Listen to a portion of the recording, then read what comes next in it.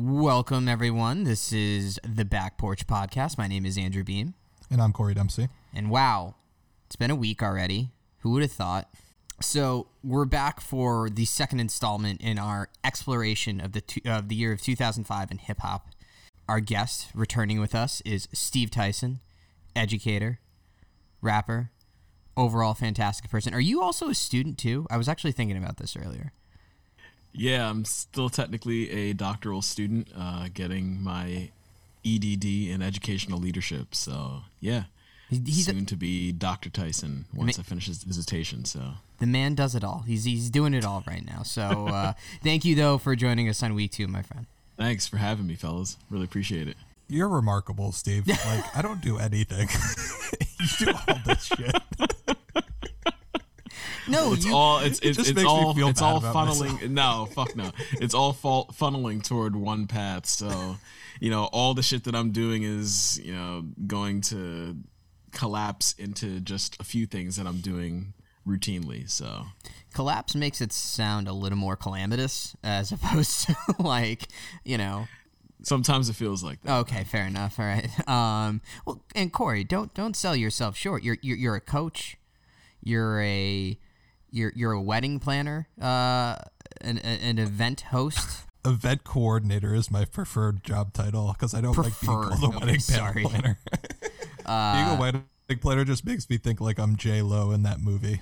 I always thought you were. I mean, the ass on you, my friend. No, and a former athlete for that too. So there's that. Anyways, all the weird shit aside, for both of you guys, we went through your number 5 and your number 4 picks. I'm kind of curious to see what we're going to do for the final 3 here. So I'm just going to continue since I have another candidate in my fridge. And at least Corey says it's still referencing what we're going to be discussing because apparently we're going to just be hearing from more kings of hip-hop. So I'm going to open up another can of King Julius.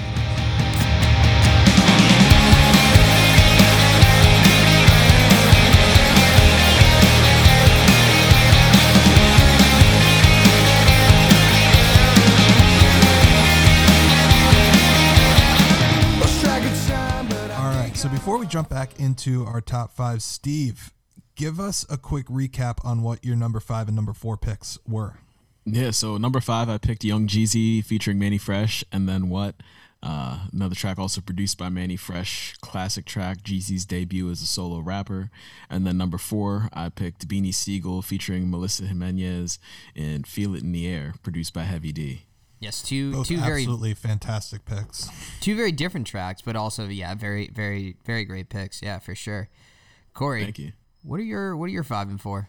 And I'm not going to screw this up this time. My number 5 is Stay Fly by 3 6 Mafia featuring Young Buck, 8 Ball, and MJG. We didn't forget about you this time, Young Buck. And my number 4 is Sitting Sideways by Paul Wall featuring Big Pokey. All right, so we're going to pick up sort of where we left off. Obviously, as we said, we heard Corey and Steve's number 5 and number 4 picks. Steve, what is your number 3 pick? So my number 3 pick, I'm actually throwing an audible. We're switching it up. So I remember an audible on an audible or? Yeah. So my list was already very, pretty raw and putting it together and just gone very knee jerk and first thoughts, first reactions. But in that, I realized, we talked about it in the last episode around, everybody's representative of the Midwest, of down south. The only East Coast artist I had represented was Beanie Sigel. And in 2005, I think that there is definitely a collaboration between the East Coast and West Coast artists that needs to be in, my top 5. And so I decided to replace my original number 3, which I'll save in case it's potentially in your top 3, and share with you all my current and true number 3, which is The Game featuring 50 Cent, Hater to Love. And Brenda still throwing babies in the garbage. I want to know what's going on like I hear Marvin. No school books, they use that wood to build coffins. Whenever I'm in the booth and I get exhausted, I think, what if Marie Baker got that abortion? I love you, Ma. Truthfully, I was never really a big fan of The Game. Which, I'm talking about the rapper, obviously. But I will say that this track is probably this has to be his best for me, at least one of my favorites from him. But what I think is fascinating is I feel like a lot of that video that we watched while listening to the song was about from where they were to where they are now, and they couldn't have just gotten a real plane. I thought they could have had a real plane in that. I think the entire video is shot in green screen. I know, which is like the best which part is about wild. this. Yeah, they're like standing on the block, and yet it's the green screen. Like you couldn't have just gone to Queens and shot, but whatever. Yeah, at least. But why this track, Steve? Why'd you go with this one? Yeah, I mean, first it's definitely a classic 50 Cent G Unit track. The beat is awesome, produced by Cool and Dre, also with some assistant production by Dr. Dre. But yeah, I love the sample.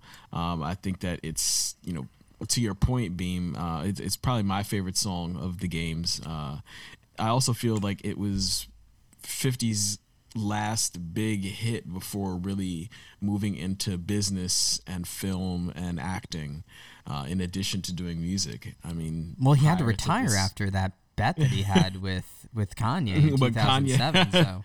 Very technically, he had to retire after that, yeah. But even before that, because this is like an 05. There was already that shift starting to happen, and I feel like this song is kind of the end of the biggest of 50 Cent's era as in music, as far as music is concerned. He was still definitely relevant after this song, but it really was like the defining stamp for 50's chokehold on the music industry, and also a great introduction for the game. I think that the game's career has been really hot and cold over the last 20 years, but overall he's incredibly talented storyteller, lyricist. He's got a lot of really great songs even after this, but this was more or less his debut. It was from his debut studio album. A lot of people didn't really know of the game outside of LA and Compton and that California scene, so I thought it was a really great debut for him. And overall, in listening to all of the songs that I was perusing through for this selection, ultimately I felt, this definitely needs to be represented in the top 5. I mean, what made you kind of, like you said, it was an audible, like what was the moment and what made it just like, I need to do this one?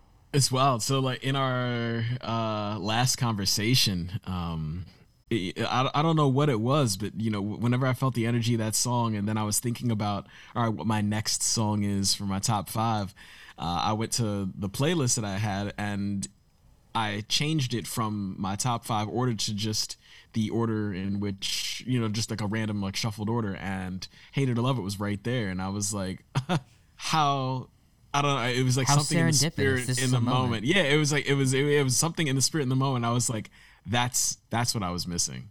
That's what I was missing in this top 5. So I had to replace my original number 3, which I'll reveal at the end in my honorable mentions if it doesn't show up before then in Corey's list. But yeah, it was a necessary replacement for sure. Well, I'm glad we gave you the week to do that, Corey. What sort of meaning or what are your thoughts too on this song? No, it's absolutely a huge song from this year. I have it in my honorable mentions, and I actually have the G Unit remix that has Young Buck again, Tony Yayo, and Lloyd Banks on it as well. So I had that in my honorable mentions. And, Steve, it was something that I was texting you while we were kind of researching for this. This year has so much music that I really, really like, and but not much that I love, capital L love.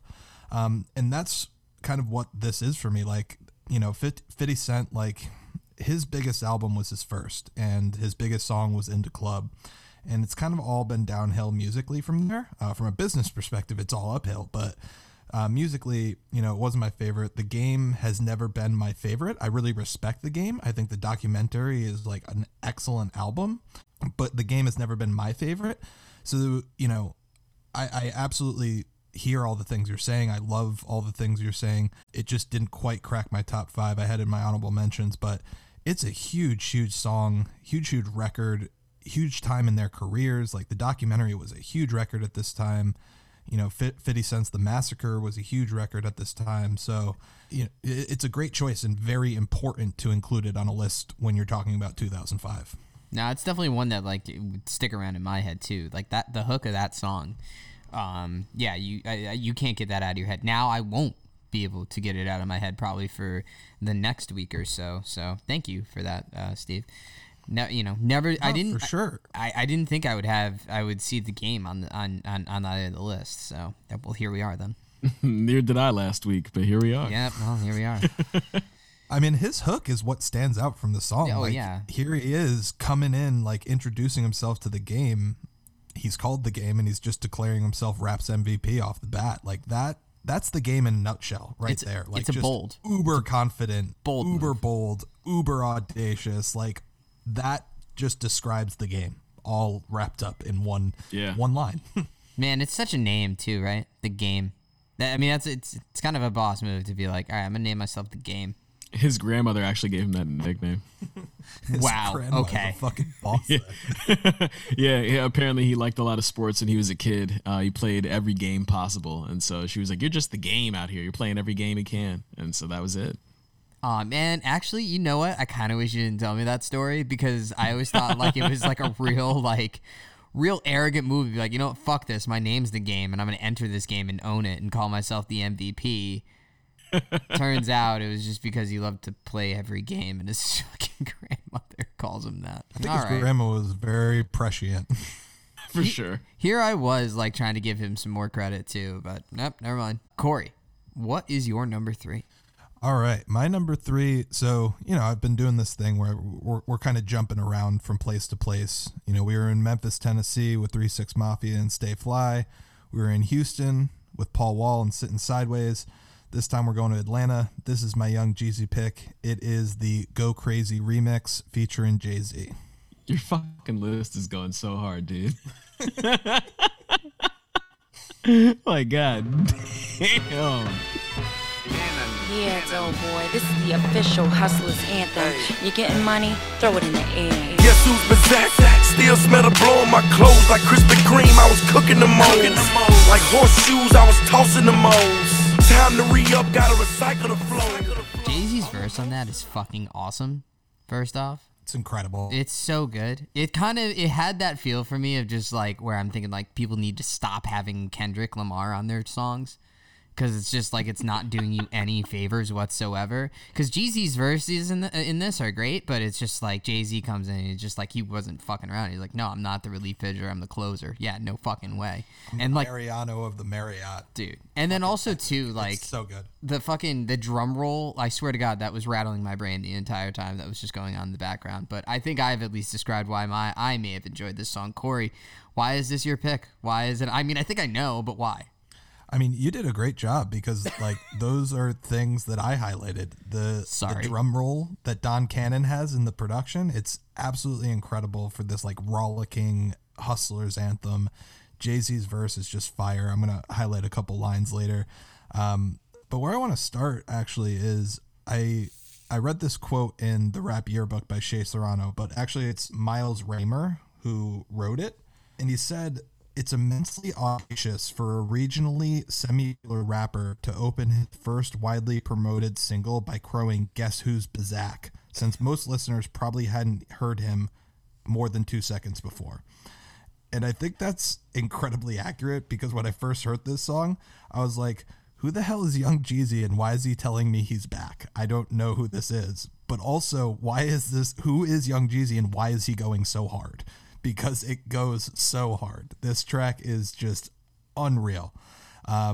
So, when I was thinking about 2005, I was like, oh, gotta have Young Jeezy on it.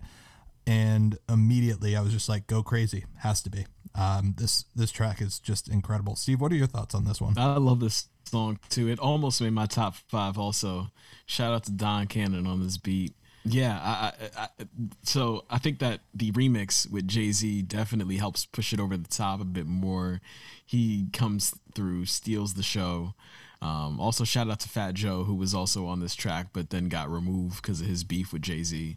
So we are all missing out on a Fat Joe verse on this track too. But Yeah, I thought it was a really great co-sign from the president of Def Jam at the time to one of the newest signees to Def Jam, not necessarily passing the torch, but, just, knighting him, so to speak, into, the realm of hip hop. So, yeah, it's a great song. Yeah, Jay-Z wasn't out here like passing any sort of torch whatsoever.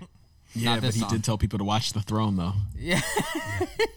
No, but I mean, it's a really good point because Jay-Z's kind of the pioneer of this like street hustle and rap, and the businessman on the streets who then makes it in rap and then makes it in life, and he's like he's the guy when it comes to like that style of rap. And Young Jeezy's making this street anthem about moving snow like we talked about, and he gets Jay-Z on the song to do his thing, and Jay-Z just goes so hard. And he comes in with more than a hustler, I'm the definition of it, master chef, lord of the kitchen cupboard, more than a street legend, homie, it's Hova, more than a relief pitcher, I'm the closer. And like he comes in like that on this street anthem from Young Jeezy, and it's like he's just like, yo, you're great and I love you and you're on my record, and yes, you can do this shit, but also don't forget I'm the king of this shit. Yeah, and then also just the bars in that, the double entendres that are even like the ones that are unexpected, like relief pitcher.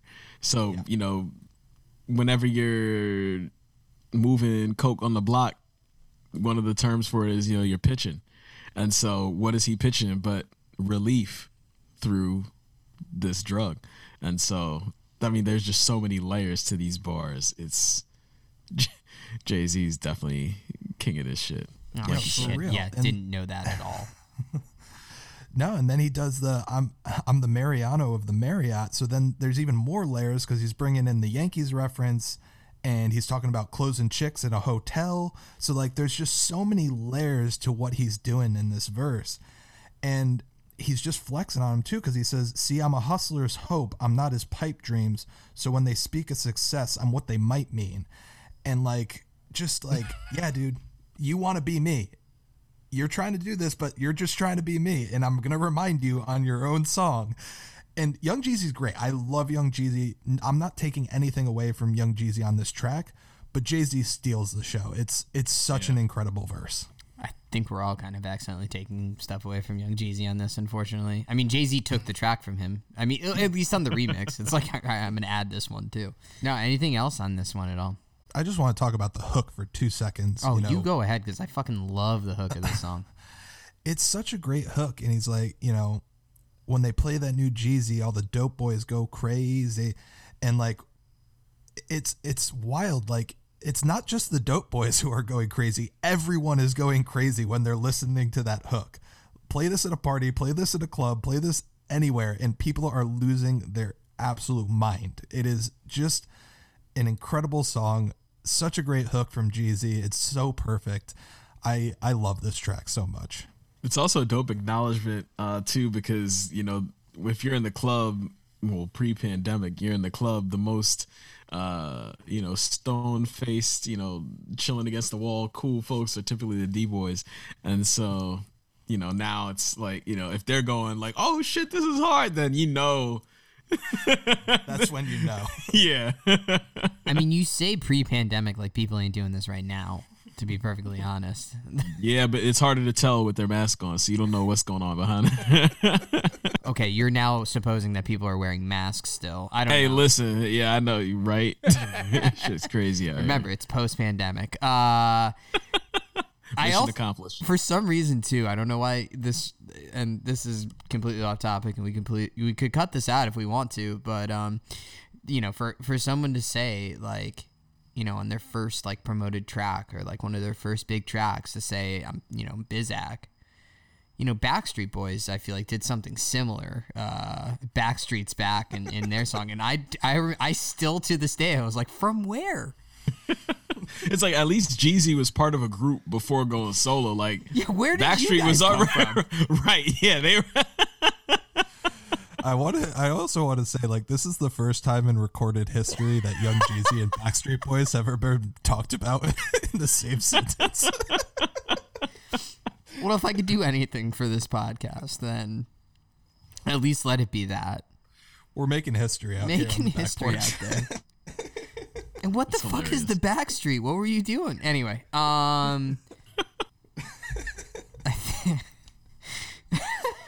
anyways, all right. So we are now on to the number twos. Steve, or is your number two like your original number two? Like what kind of number two do we have going on right now? Number two and number one have been unchanged since I started thinking about putting songs together for this. They were definitely in this list regardless. So my number two song actually also has a remix that features Jay-Z, but I did not select the remix featuring Jay-Z for my number two.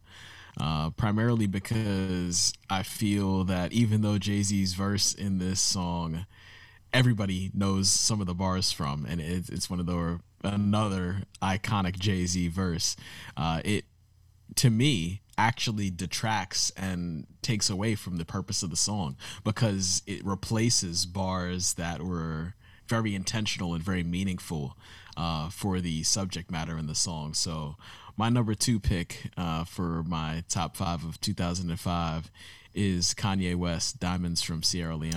We got messed up in the studio, but really though, yeah, he next up. People asking me is I'm gonna give my chain back. That'll be the same day I give the game back. You know the next question, dawg, yo, where Dame at? This track the Indian dance to bring our rain back.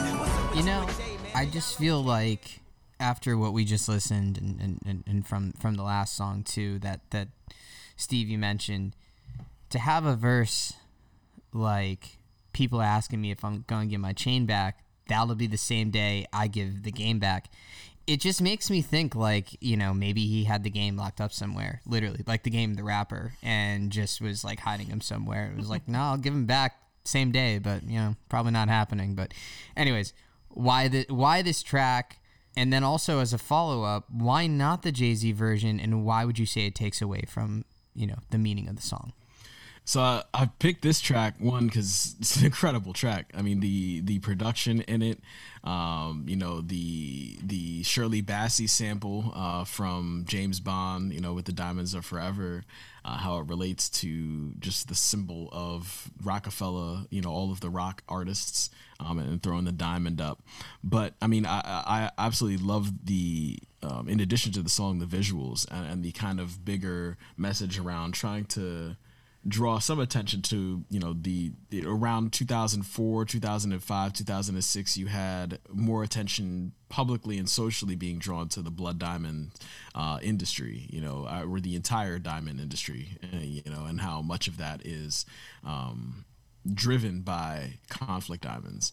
And so for arguably the most popular rapper at the time to then make a song that's entitled directly addressing that, but then in its subject matter touching on it at times, but then also being very vulnerable to some extent and open and honest about not just the typical braggadocio of I'm the best, I'm here, I'm claiming this is mine, but then also the kind of path to it and the doubt that you can receive, you know, a lot of the vulnerability that we still see from Kanye today, you know, through some of the, you know, the political problematicness and all that other stuff. It's always still going to be a space of vulnerability and of honesty from oneself. And so for me, that was, I think, the bigger purpose of the song. And, you know, whenever you're able to just hear him, you know, continue. And I think another thing about Kanye that often goes underrated is how well he raps. And for a song where it has some extensive bars to it, and, you know, the length of each verse is longer than the typical 16, and he's really able to delve in and just, you know, showcase that without having, you know, somebody who's considered arguably the greatest rapper of all time then come in and, like we saw with Go Crazy, steal the show. You know, that's where it's not like, you know, Jay-Z's remix, you know, or the remix to this featuring Jay-Z is any less of a song. I actually listened to that one more than I listened to this version of the song, but that one also wouldn't exist without this version too. And without this one being so incredible for Jay-Z to then go, you know what, I'm going to also hop on this song. Because even in the remix too, that was also one of the first times they've collaborated before. But in my opinion, I think the remix to the song is also the beginning of what is then referenced as the Throne, or that duo that Jay-Z and Kanye created amongst themselves with the Watch the Throne album. It wouldn't have kind of existed, at least in my opinion, without this song specifically. So. Yeah, it was really important, and I felt should be the number 2 song on my list. I mean, I prefer this version over the remix, to be perfectly honest with you. But yeah, I think it's a great point that you bring up too, with just about him as an MC. I mean, I thought he was fucking fantastic. Corey, what about you in this song? I know you thought it was a phenomenal pick as well. Oh, for sure. I mean, I gave this heavy consideration, and Steve touched on pretty much every point that I would want to make. Using a James Bond sample, this kind of representation of style and swagger and this like glamorous lifestyle, and using that sample in a song about conflict diamonds, like it's a genius pull to do that. Steve mentioned the vulnerability, like not just talking about conflict diamonds, but then putting yourself in the middle of it. Like, you're a rapper, and rappers often get associated with bling and ice and all this stuff. And Kanye's addressing the fact that, yes, I do all this. Am I going to give my chain away? No, but I'm going to bring some attention to this thing. So he's being vulnerable, and he's putting himself out there and saying, I am a part of this too. Like, I'm not just separate commentator over here talking about it, like I'm a part of the problem. So there's a vulnerability and a really respectable selflessness at indicting yourself with that as well.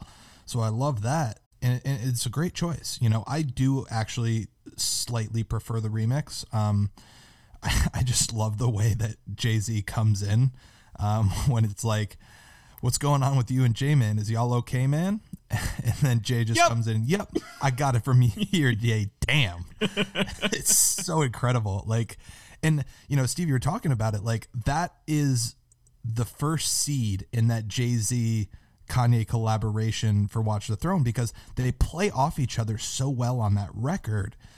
And that's where it starts, like that. I'm going to pick up the verse right there.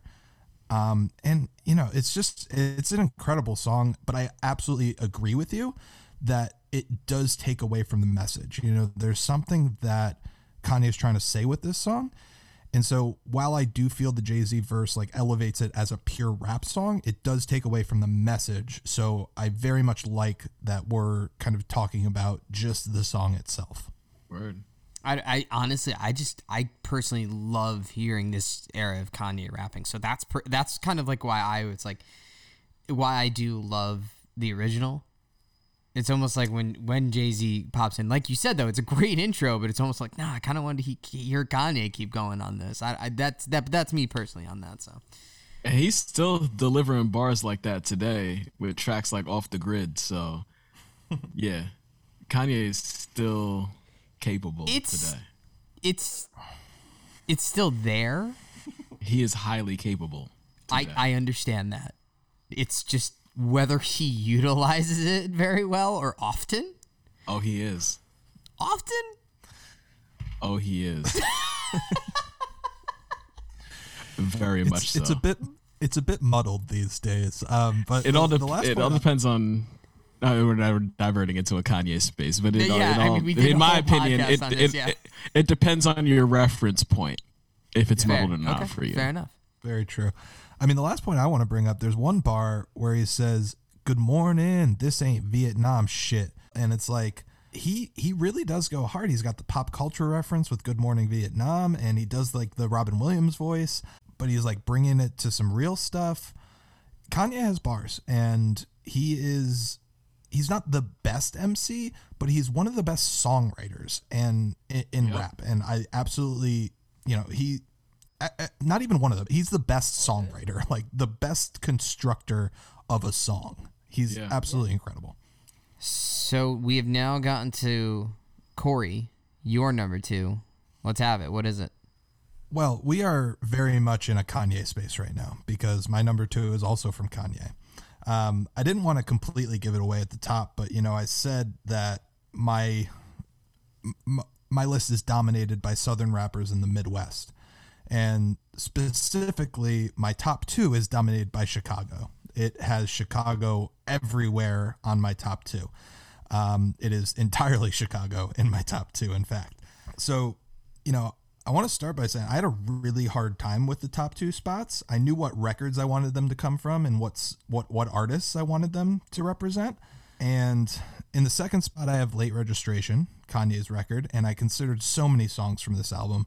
I considered Drive Slow featuring Paul Wall and GLC. I absolutely love that song. I considered the Diamonds from Sierra Leone remix, as I said. I considered Cracked Music featuring The Game. Absolutely incredible song. There's so many great tracks on Late Registration. But ultimately, what I went with is Touch the Sky by Kanye West featuring Lupe Fiasco. Jay's favorite line, dog, in due time. Now they look at me like, damn, dog, you what I am. A hip-hop legend, I think I died in an accident, cause this must be heaven. Real cars, real motorcycles, maybe a real rocket. I thought that looked really real in the music video, but Kanye West, Touch the Sky.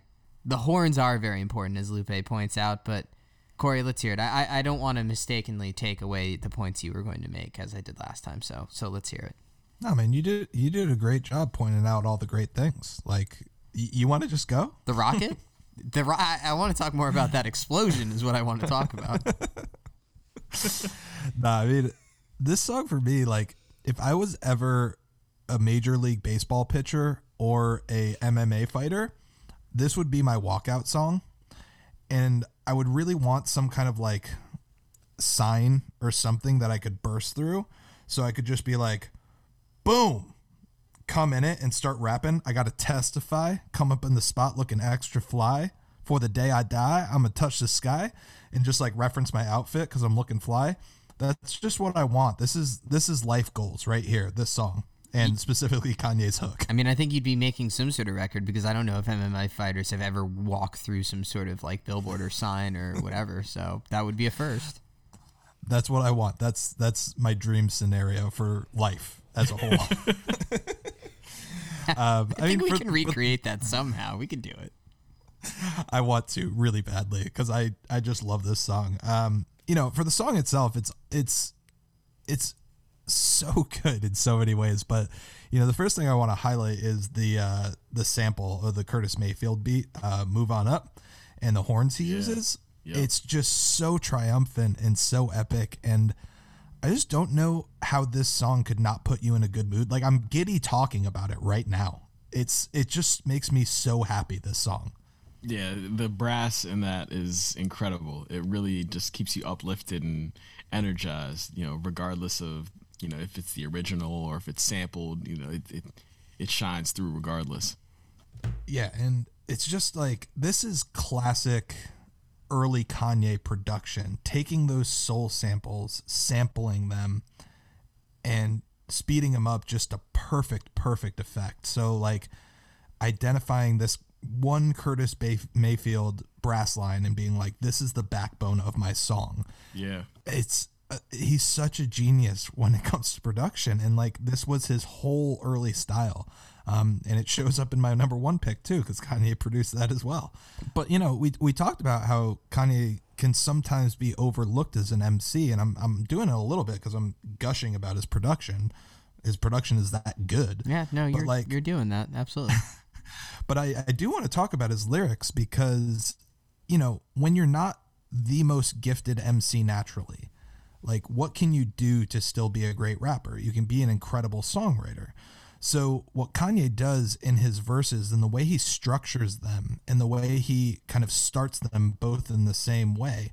The first one, he says, before they thought pink polos would hurt the rock, before Cam got the shit to pop. And then the second one, he goes, before Gucci was the shit to rock, back when Slick Rick got the shit to pop. So he's doing this thing where he's starting both verses in the exact same way and referencing other legends of rap and talking about fashion, which is always a huge thing in Kanye's repertoire. Like, it's just he's underrated because there's nuance in the way that he structures and arranges his verses, and it's just genius in that way. So I love that about his lyrics in this song. Most definitely. I definitely agree with that. I really like how you phrased it too, because that I think is probably the best thing about Kanye's lyricism is the nuance, for sure. Past, present, and likely future, because it's definitely been consistent. I guess this is where I was off then. No, I mean, listen, he's not a rap linguist the same way that like Eminem is or Papoose is, or like, you know, people that we've talked about, in the way that he kind of like flips words and, you know, arranges them in that way. But it's a different style of rapping that still has so much nuance. So like, if I'm not able to do that over there, I'm going to be really clever in the way I arrange my verses and my words to give it meaning and structure. And so like, he just does it in a different way. And I think it's really fascinating the way he's kind of created his own lane of rapping that's still very good, even though people don't talk about it, because it's not like the Jay-Z's and Biggies of the world, who are these incredible linguists who can just twist any word around to make it fit like that. So Kanye's just created his kind of own lane of rapping. So, and I could be wrong on this, and I could be way off base, and you know what? I'm going to take a fucking shot here.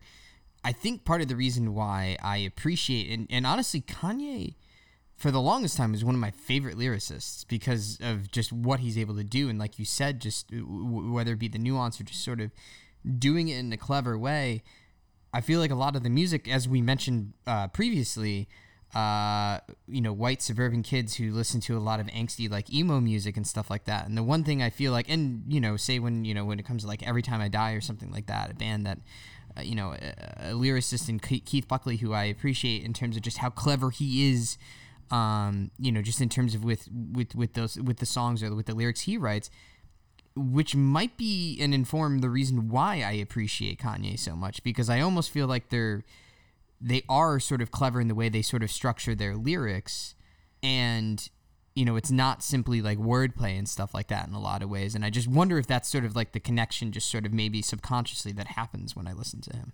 I think it's that, and it's also Kanye's emotional vulnerability that really makes him attractive to kids who are like emo kids or punk or grow up in that kind of, you know, musical headspace. And so the fact that he is often so vulnerable in addressing these things, I think that's also a pretty big part of it. Steve, what are your thoughts? Yeah, no, I definitely agree with what both of y'all are saying. You know, there's, especially in hip hop, there's often so much braggadocio and so much trumping oneself up. Not to use the phrase Trump in the middle of a Kanye conversation, but I saw it as a Brass reference with all of the songs we hear with Brass using them. I don't know why you went the other route. But I mean, yeah, overall, that, you know, because he offers the other side of the coin and can kind of take the arrows and still keep walking forward in his truth, regardless of whatever that truth is really what's, you know, one of the most appealing things about his artistry, but also his personality, or at least what we see of it. Yeah, I'm very curious about what we don't see.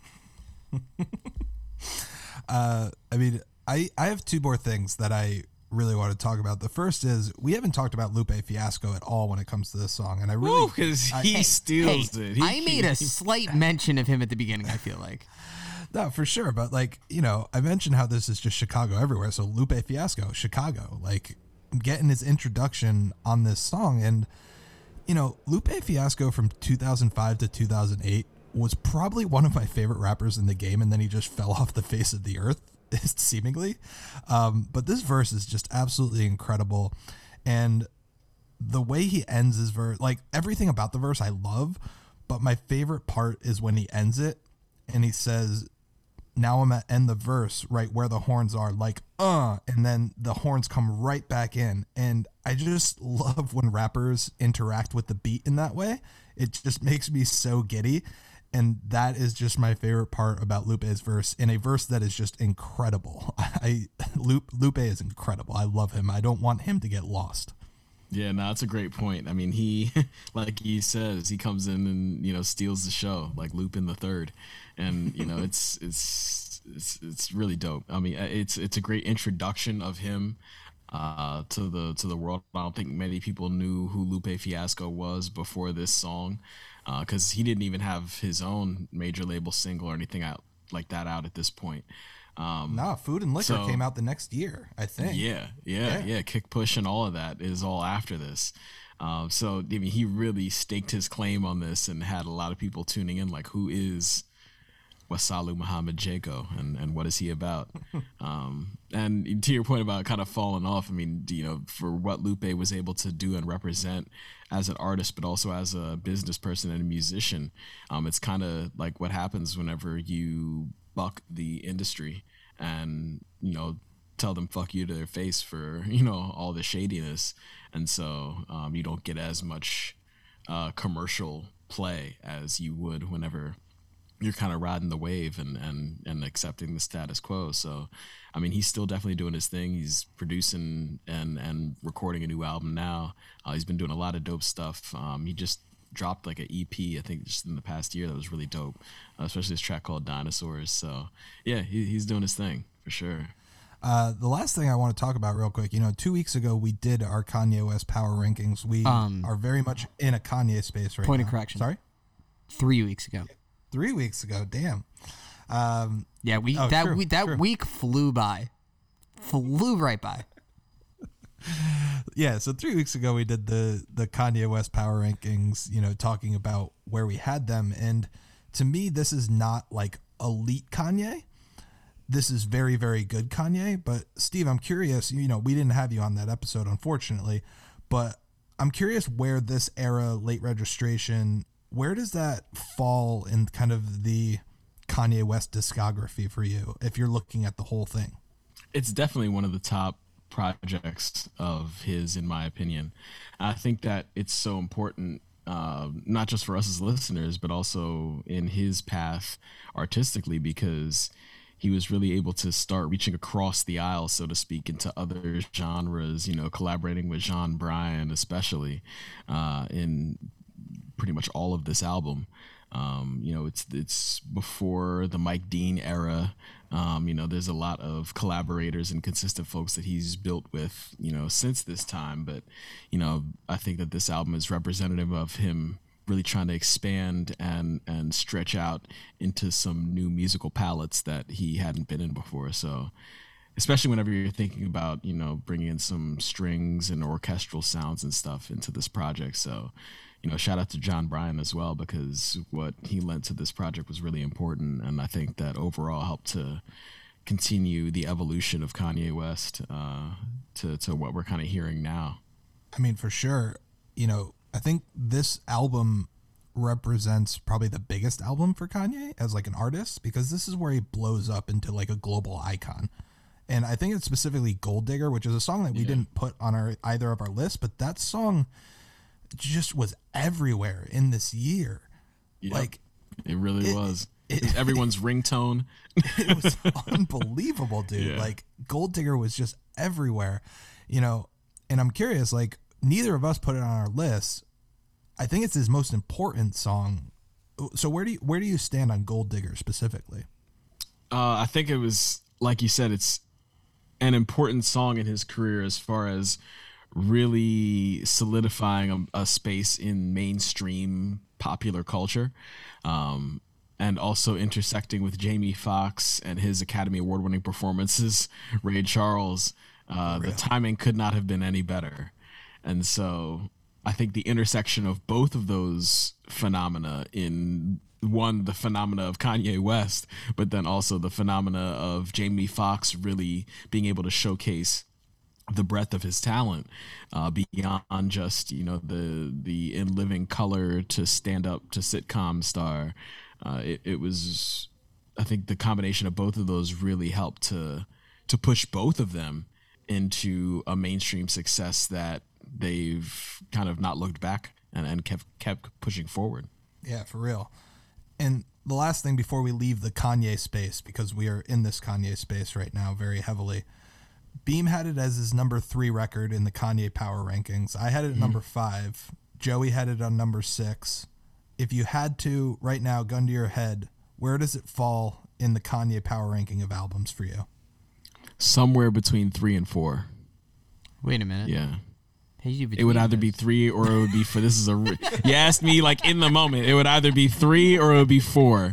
I can't decide on if it's on what it does for me differently than College Dropout, but I may have to lean towards it more than College Dropout because of what I said about expanding his musical palette a bit, why then I might lean toward it being number 3 for me. Okay. And then College Do you Dropout have an would be undisputed number 4. number 1 like we do? My undisputed number 1 is My Beautiful Dark Twisted Fantasy. All right, glad we're all on the same I page. really That thought he was album going is to a say fucking Jesus is King. masterpiece. I thought he was going to. No, but my Or number Ye. 2 is Donda. So we can have that conversation. We can definitely have that conversation at another time. Oh my. I mean, Yeah.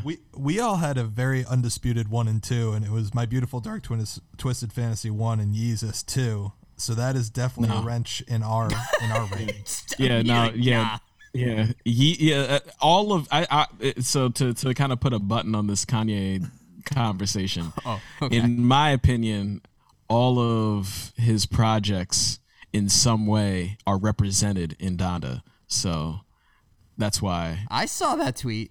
I saw you say that. I was like, okay, I don't disagree with you. I do not Can't argue disagree with with you in that. Yep. I just don't know if it's what I wanted to hear. Anyways, we've got.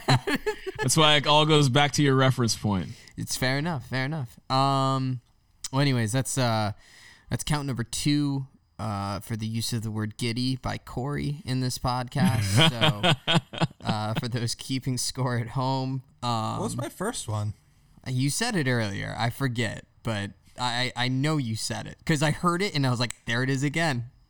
Touch the Sky really does make me giddy. Like, just a little schoolgirl, like, with her first crush on a boy, like, that's what Touch the Sky makes me feel. It just makes me giddy. I love it so much.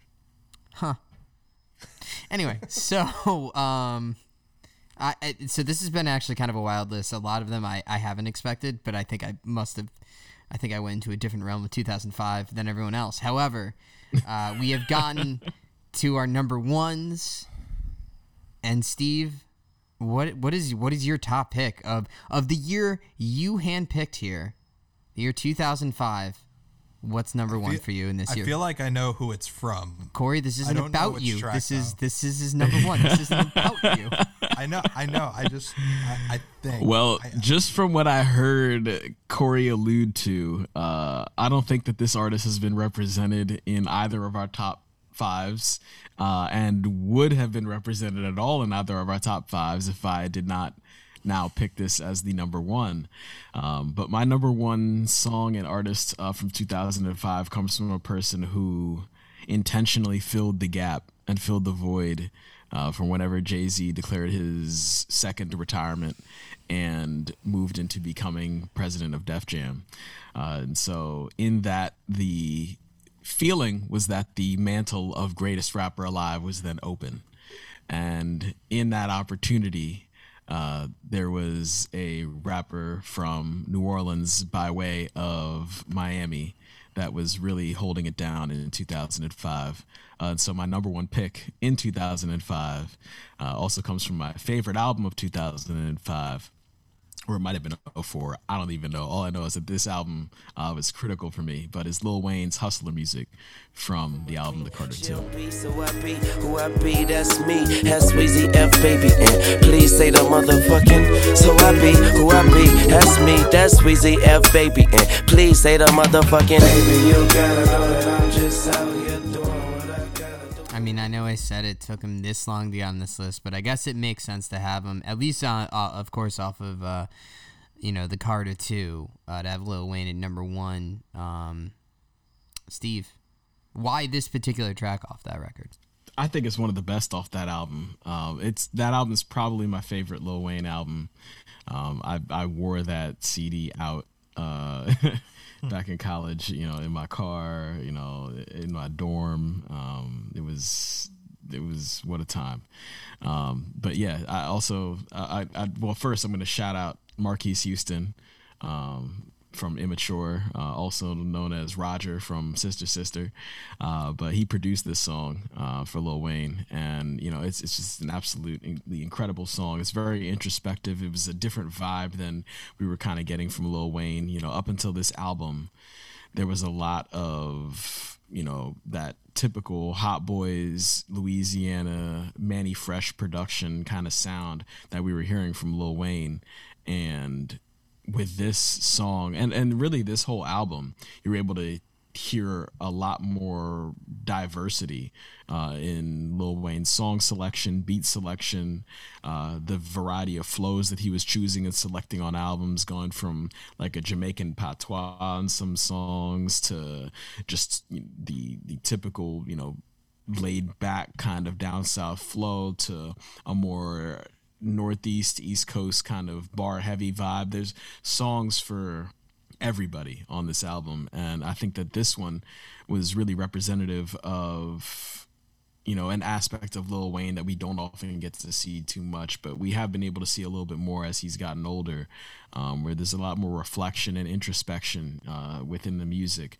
He's always had that since he was a teenager, but you do see it increasingly more so as he gets older, and I think that this song was one of those pivot points for him in his career in that regard. So for me, it stands out above every other song in 2005 as far as not just a great song in itself, but then also really representative of the individual who stepped in and took the mantle of greatest rapper alive for a defined period of time, for sure.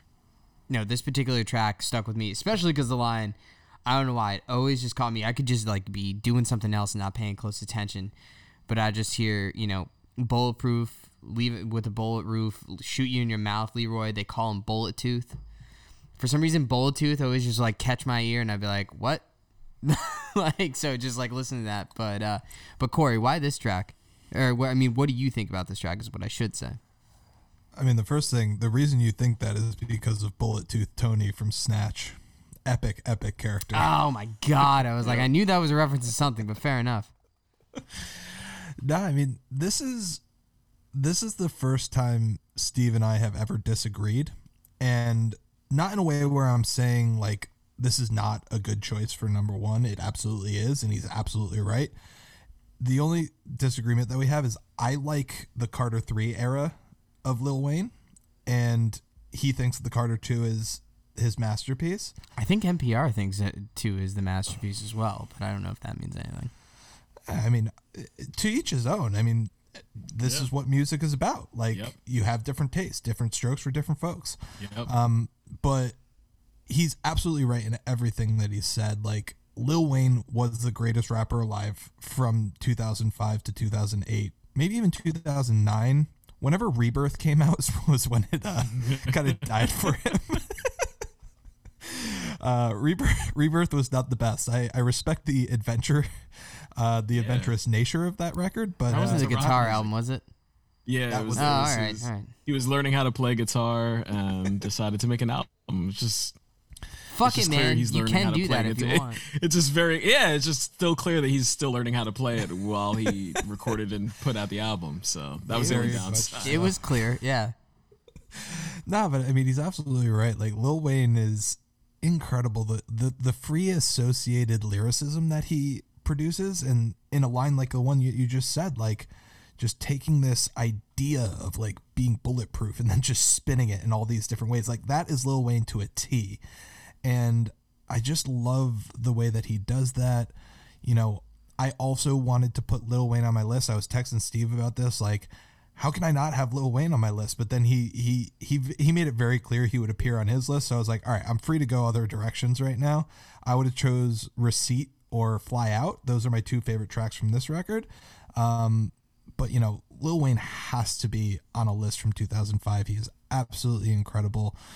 He is the best rapper alive at this point. So, all the love in the world to this pick. I respect it. Honestly, and I've been stoked to see him sort of, I know he's been putting out albums, but him on his verse on the Tyler Creator record and on Drake's record from this year is I don't know. It's one of those things that's make me fall fall in love with Lil Wayne to a certain extent. So it's kind of looking forward to see what's going to be coming next, even from him now, after even listening to this whole album as well. Yeah, I mean, he's had kind of a renaissance here in the last couple of years where he's become kind of an in vogue rapper again, where everybody wants to get him on a track. And it wasn't like that for a while. And I love that he's kind of coming back to prominence, so to speak. I mean, I think the reason why he wasn't like that for a while is because you had an entire cohort of rappers come into the game that were completely mimicking and appropriating and emulating everything that he had done a decade plus before already. Where it's just like, and also regardless of your race or cultural background or whatever it was, I'm going to tattoo myself forehead to toe and get multicolored dreadlocks and then put a grill in my mouth and then be a rapper. And it was just like, you could be like a white kid from the suburbs, you could be from Florida, and down in the trap. It didn't matter. Everybody was coming out and kind of emulating that look and that visage.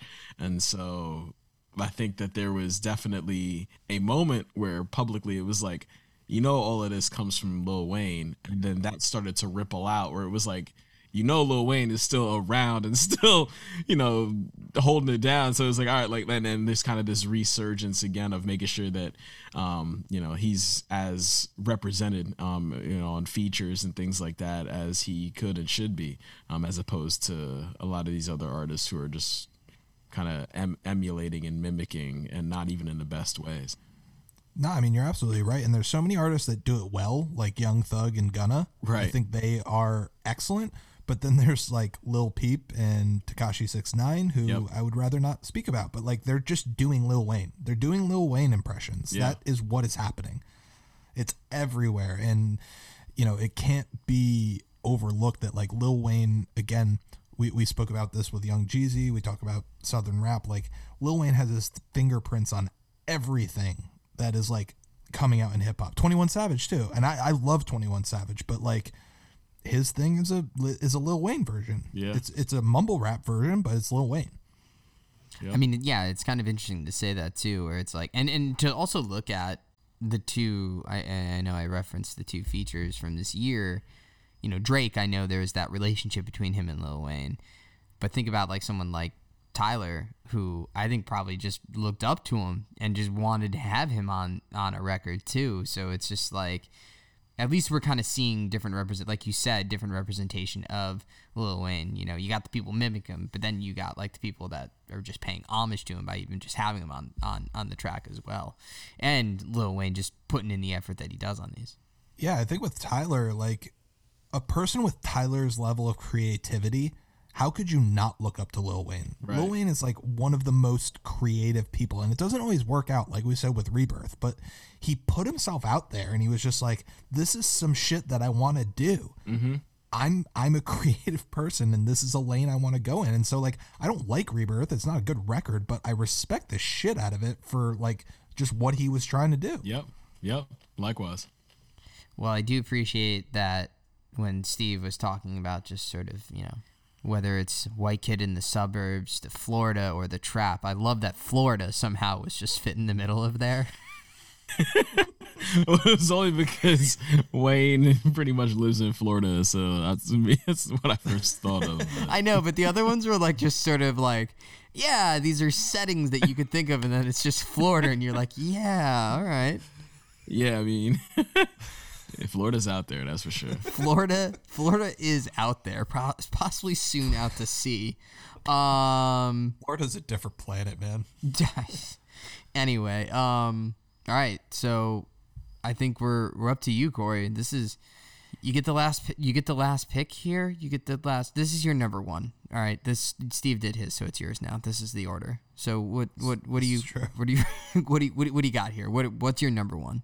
So mine, like Steve's, comes from my favorite record of 2005, and it's Common's B. That's the record. And like 1994, when I talked about Common, I had a really hard time picking a individual song. I think that B is like a perfect record. I think from front to back, every song is incredible. And in that way, there's not one that like stands above the rest as like an individual song. So like, how do I pick this in a perfect record where every song is amazing? Like, how do I settle on one? And I ultimately kind of tried to boil it down. All right, what song captures the essence of the whole record best? And so what I ultimately went with was the intro track, B Intro by Common. Not what I saw coming. I thought it was what I thought was happening, and then I didn't think it was happening, and then now it's happening.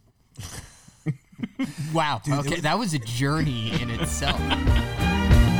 I wanna be as free as the spirits of those who left. I'm talking Malcolm, Coltrane, my man Yusef.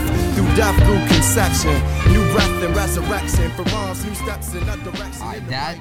That is one of my favorite intros to a song, I think.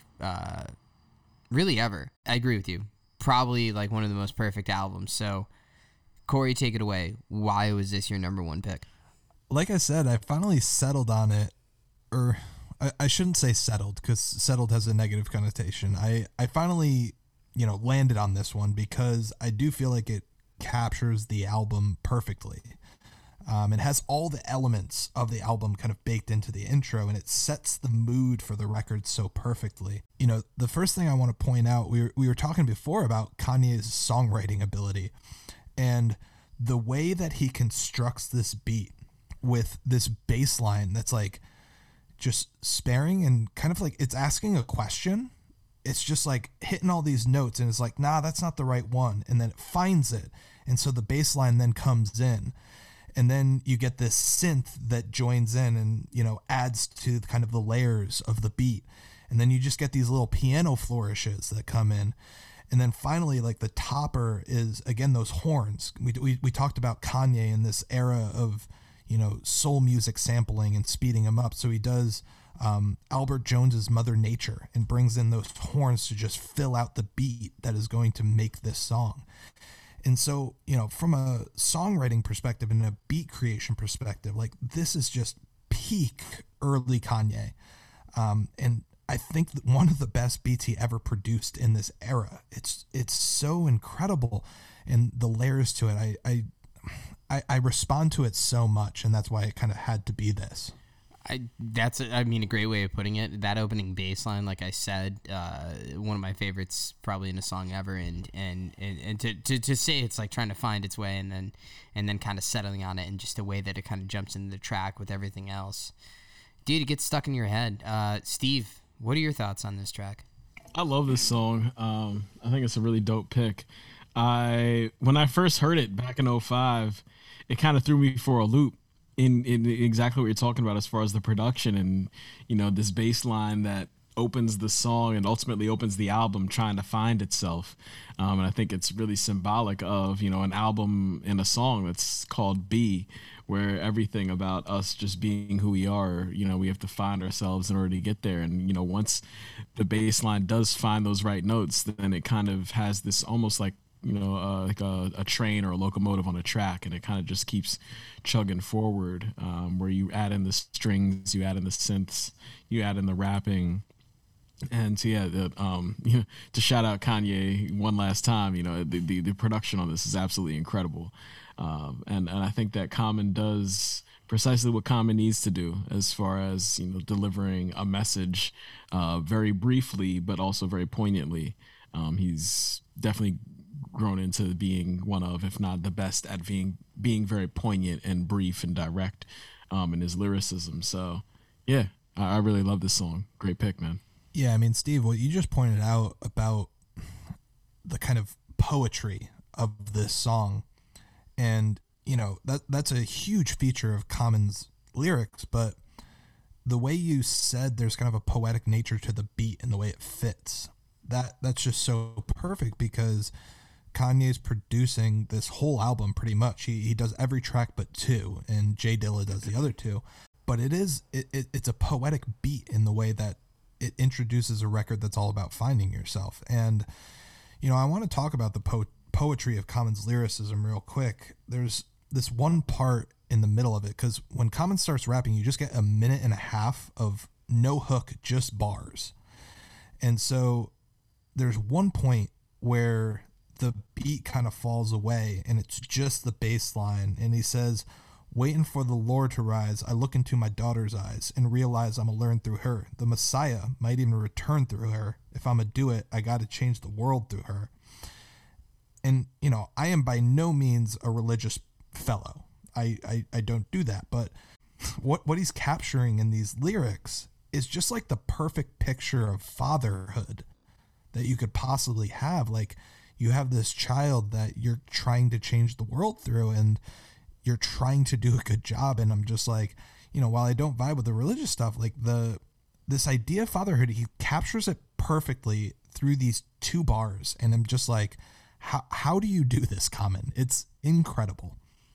The one thing I will say about, one, that's one of the great things about Common, just in terms of like the lyrics he's able to write, but also just his, I think it has to just do with his voice. And I just think in the way that he raps, which almost feels very incredibly natural. It almost seems like he's not rapping at all, sort of, to a certain extent.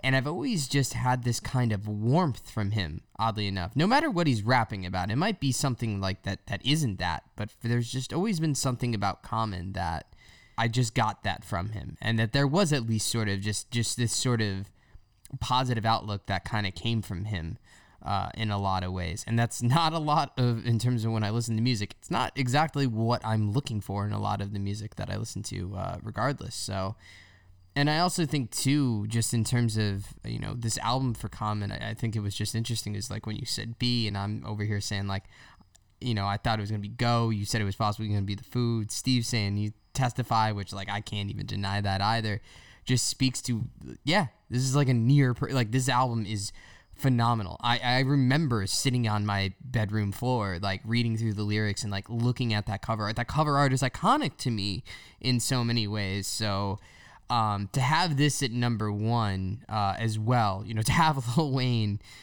you know, just who Lil Wayne is and just the impact he's had on hip hop as a whole and just in that year in general. But then also just for me personally to have, you know, Common, you know, on this, it's just that to have those both at number 1, kind of fitting. I almost feel like it to a certain extent.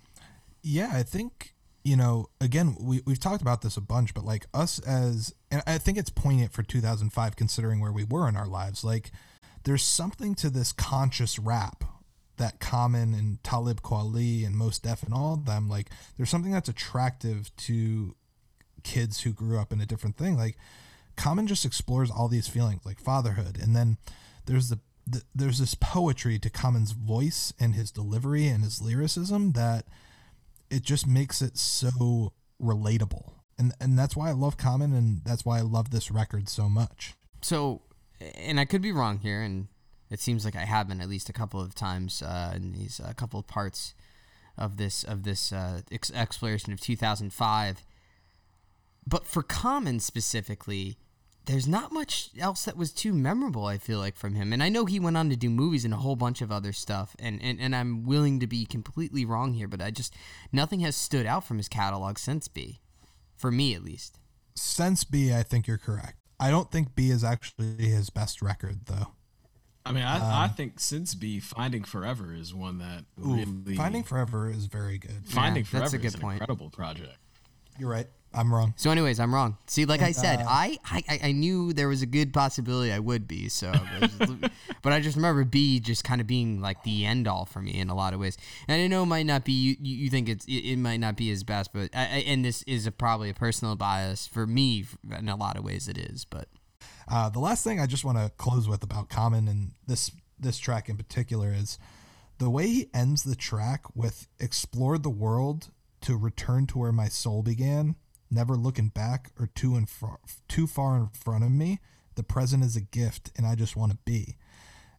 And the way that he name checks the record right at the end to take you on this journey about finding yourself, you know, whatever that means to you, and capture it in that one line, like that's what makes this both my favorite track from my favorite record, and to me, the best song from 2005, because I think the way that Common's able to just capture the entire essence of something in a line, there's such a skill to that.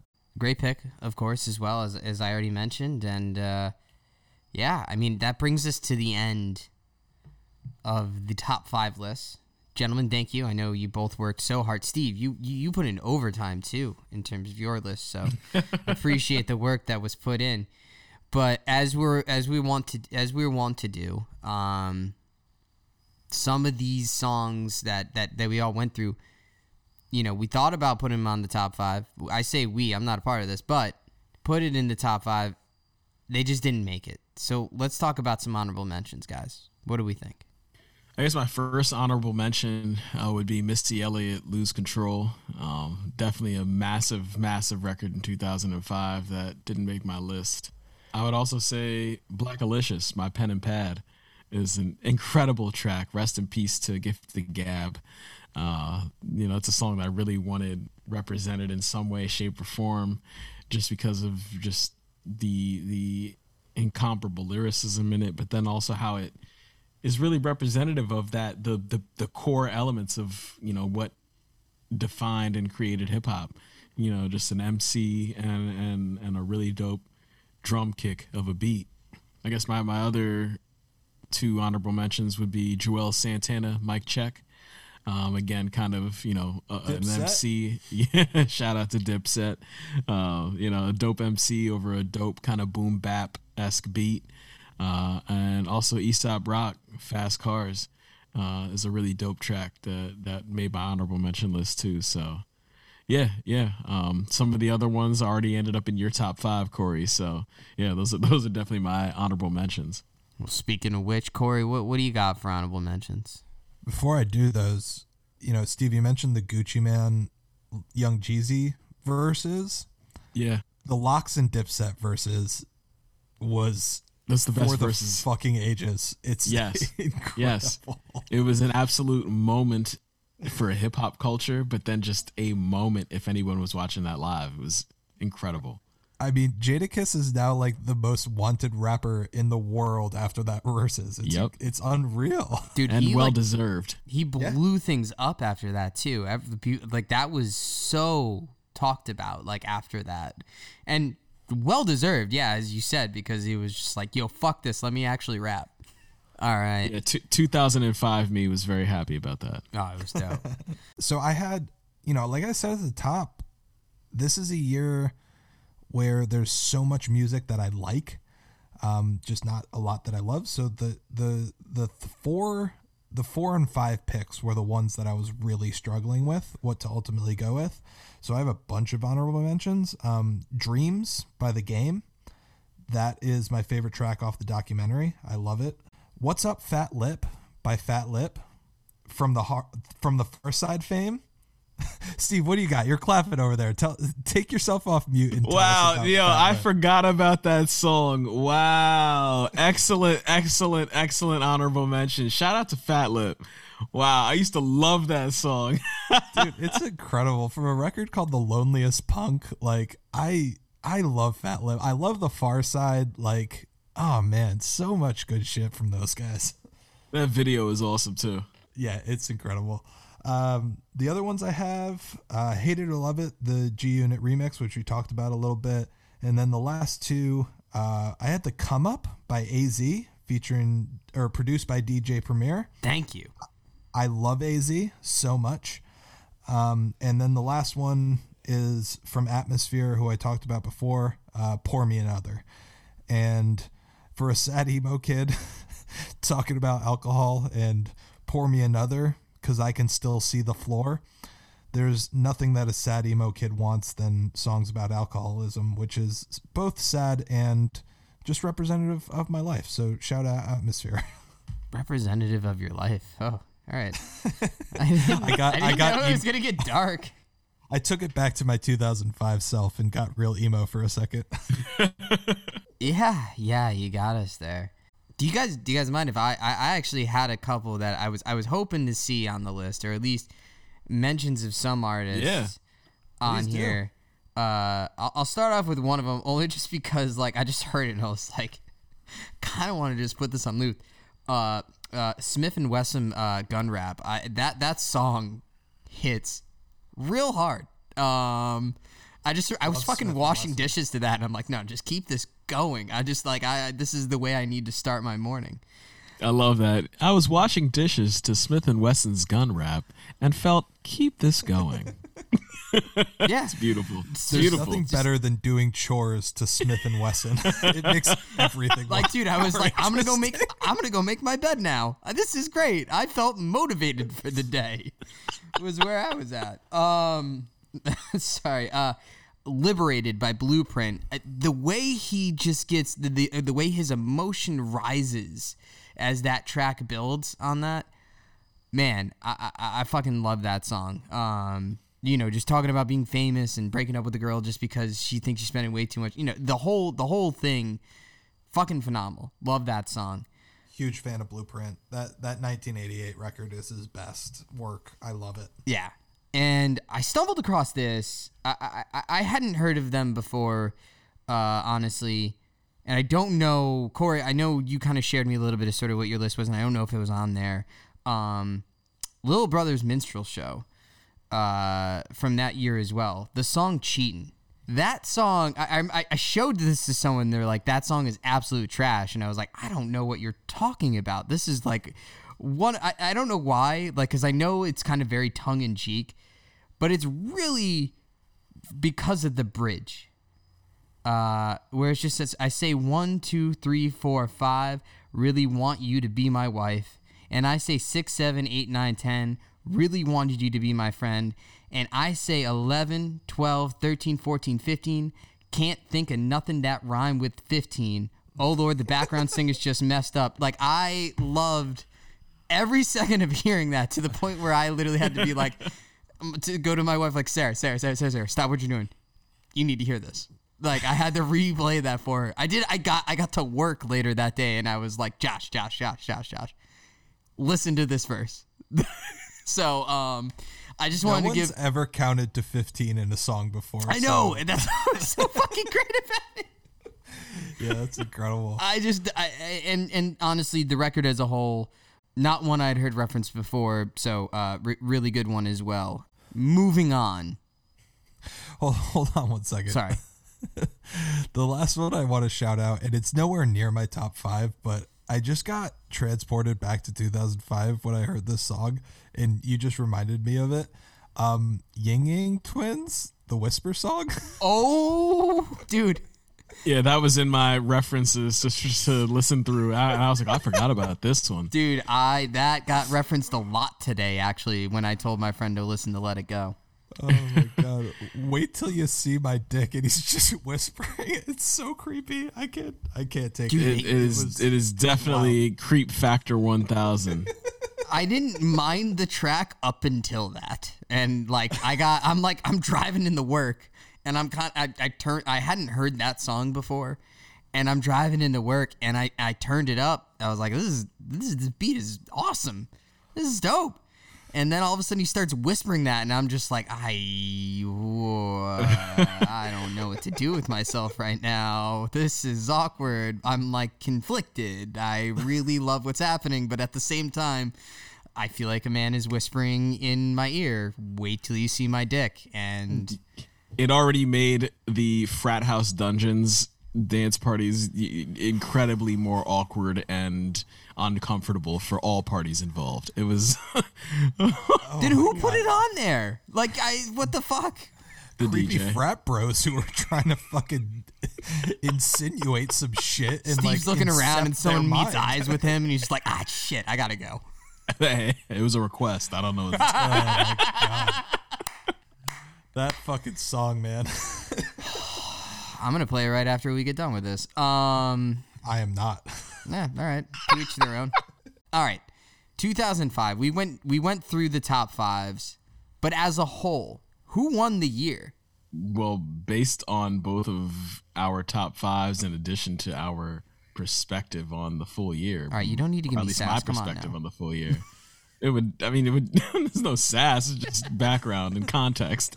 But I would have to go with Kanye West.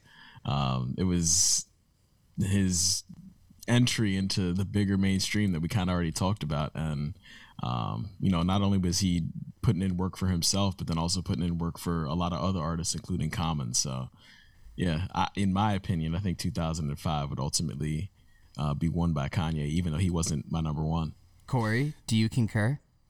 I do. I concur. It was neither my number one, but Kanye definitely won the year. He is still the most important artist of anyone that we talked about. And in addition, I think that Chicago won. It was featured heavily in both of my top ones. And then this lays the groundwork for future Chicago artists like Chief Keef, who we talked about in 2012, to come in and just dominate again. This laid the groundwork for Chicago as just a hub of hip hop music, I think. Anyways, that brings us to the end of it all. And Steve, thank you again for joining us. This has always been a pleasure. It's always been incredibly enlightening, and just always lovely to have you kind of lend your voice on this when we're going through talking about the best years of hip hop. Absolutely. Thanks for having me on, fellas.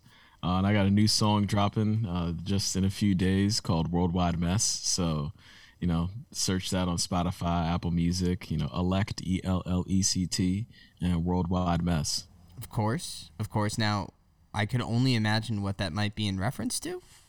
There's a whole lot of mess going on in this world. So, yeah, I reference a lot. No, fair enough. I can't disagree with that point. Corey, as we said before, you don't have a choice. You're here. I am, but, I do want to say that these episodes, talking hip hop with Steve, is just something I look forward to always. I really love these episodes immensely. Like I said, it makes me giddy just talking about these tracks. And that is count number 3 for the use of the word giddy. Number 3 on the giddy count. But anyways, thank you again, gentlemen. We're going to wrap it up. I got to throw it to Corey because I will never remember these things, and it might be because I'm actively choosing not to. Corey, where can people find us? People can find us on Instagram at Backporch Media, on Twitter Twitter on Porchback Media, on Apple Podcasts, Spotify, all those things. Our 2012 hip hop episode was very widely listened to. Well, the second apparently we did a good job. So well done to Steve. Awesome. Well done to us. People like the second thanks part, for listening. it seems. It's because Kendrick is involved. Anything where Kendrick is involved, people listen. That's the power of Kendrick. Very true. Yeah, I know. And again, stop having him on your track. Baby Keem, I'm looking at you. I know he's your cousin, but he's just gonna outshine you every single goddamn time. All of you. It's just any of you. He's gonna be on your song. Just don't do it. He'll figure it out on his own. But anyway. Yeah, follow us on that stuff and check back next time. We're going to kick it back to the old school again. Steve and I are about to talk very briefly about what is to come. Oh, wait, hold on. Before we totally sign off here, is this because I think this is the last one. This is going to be my last episode for about a month. We'll see how things go. Things are fluid. I am going to have a kid in about 2 weeks. I think is sort of where the due date is at. So I'm going to be taking a little bit of a backseat. Corey's going to be taking over with. Yeah, this is true. Beam's going to be taking a quick break. I am going to take the reins. Beam, first of all, congratulations. I know I've said it to you in real life, but not on the pod. Yeah, this matters more. And we're going to have some guest hosts come on and join me, and we're going to continue to have guests, and we'll continue to put out content. I don't know what it is, but we're going to figure that out on the fly. It's going to be great. I'll still be making comments on social media on the side, which we encourage all of you to do as well, because you got to like and subscribe and comment on our shit. We'll interact with you. We won't yell at you, we swear. But anyway, we'll see you all later. Thank you so much. Bye-bye, everyone.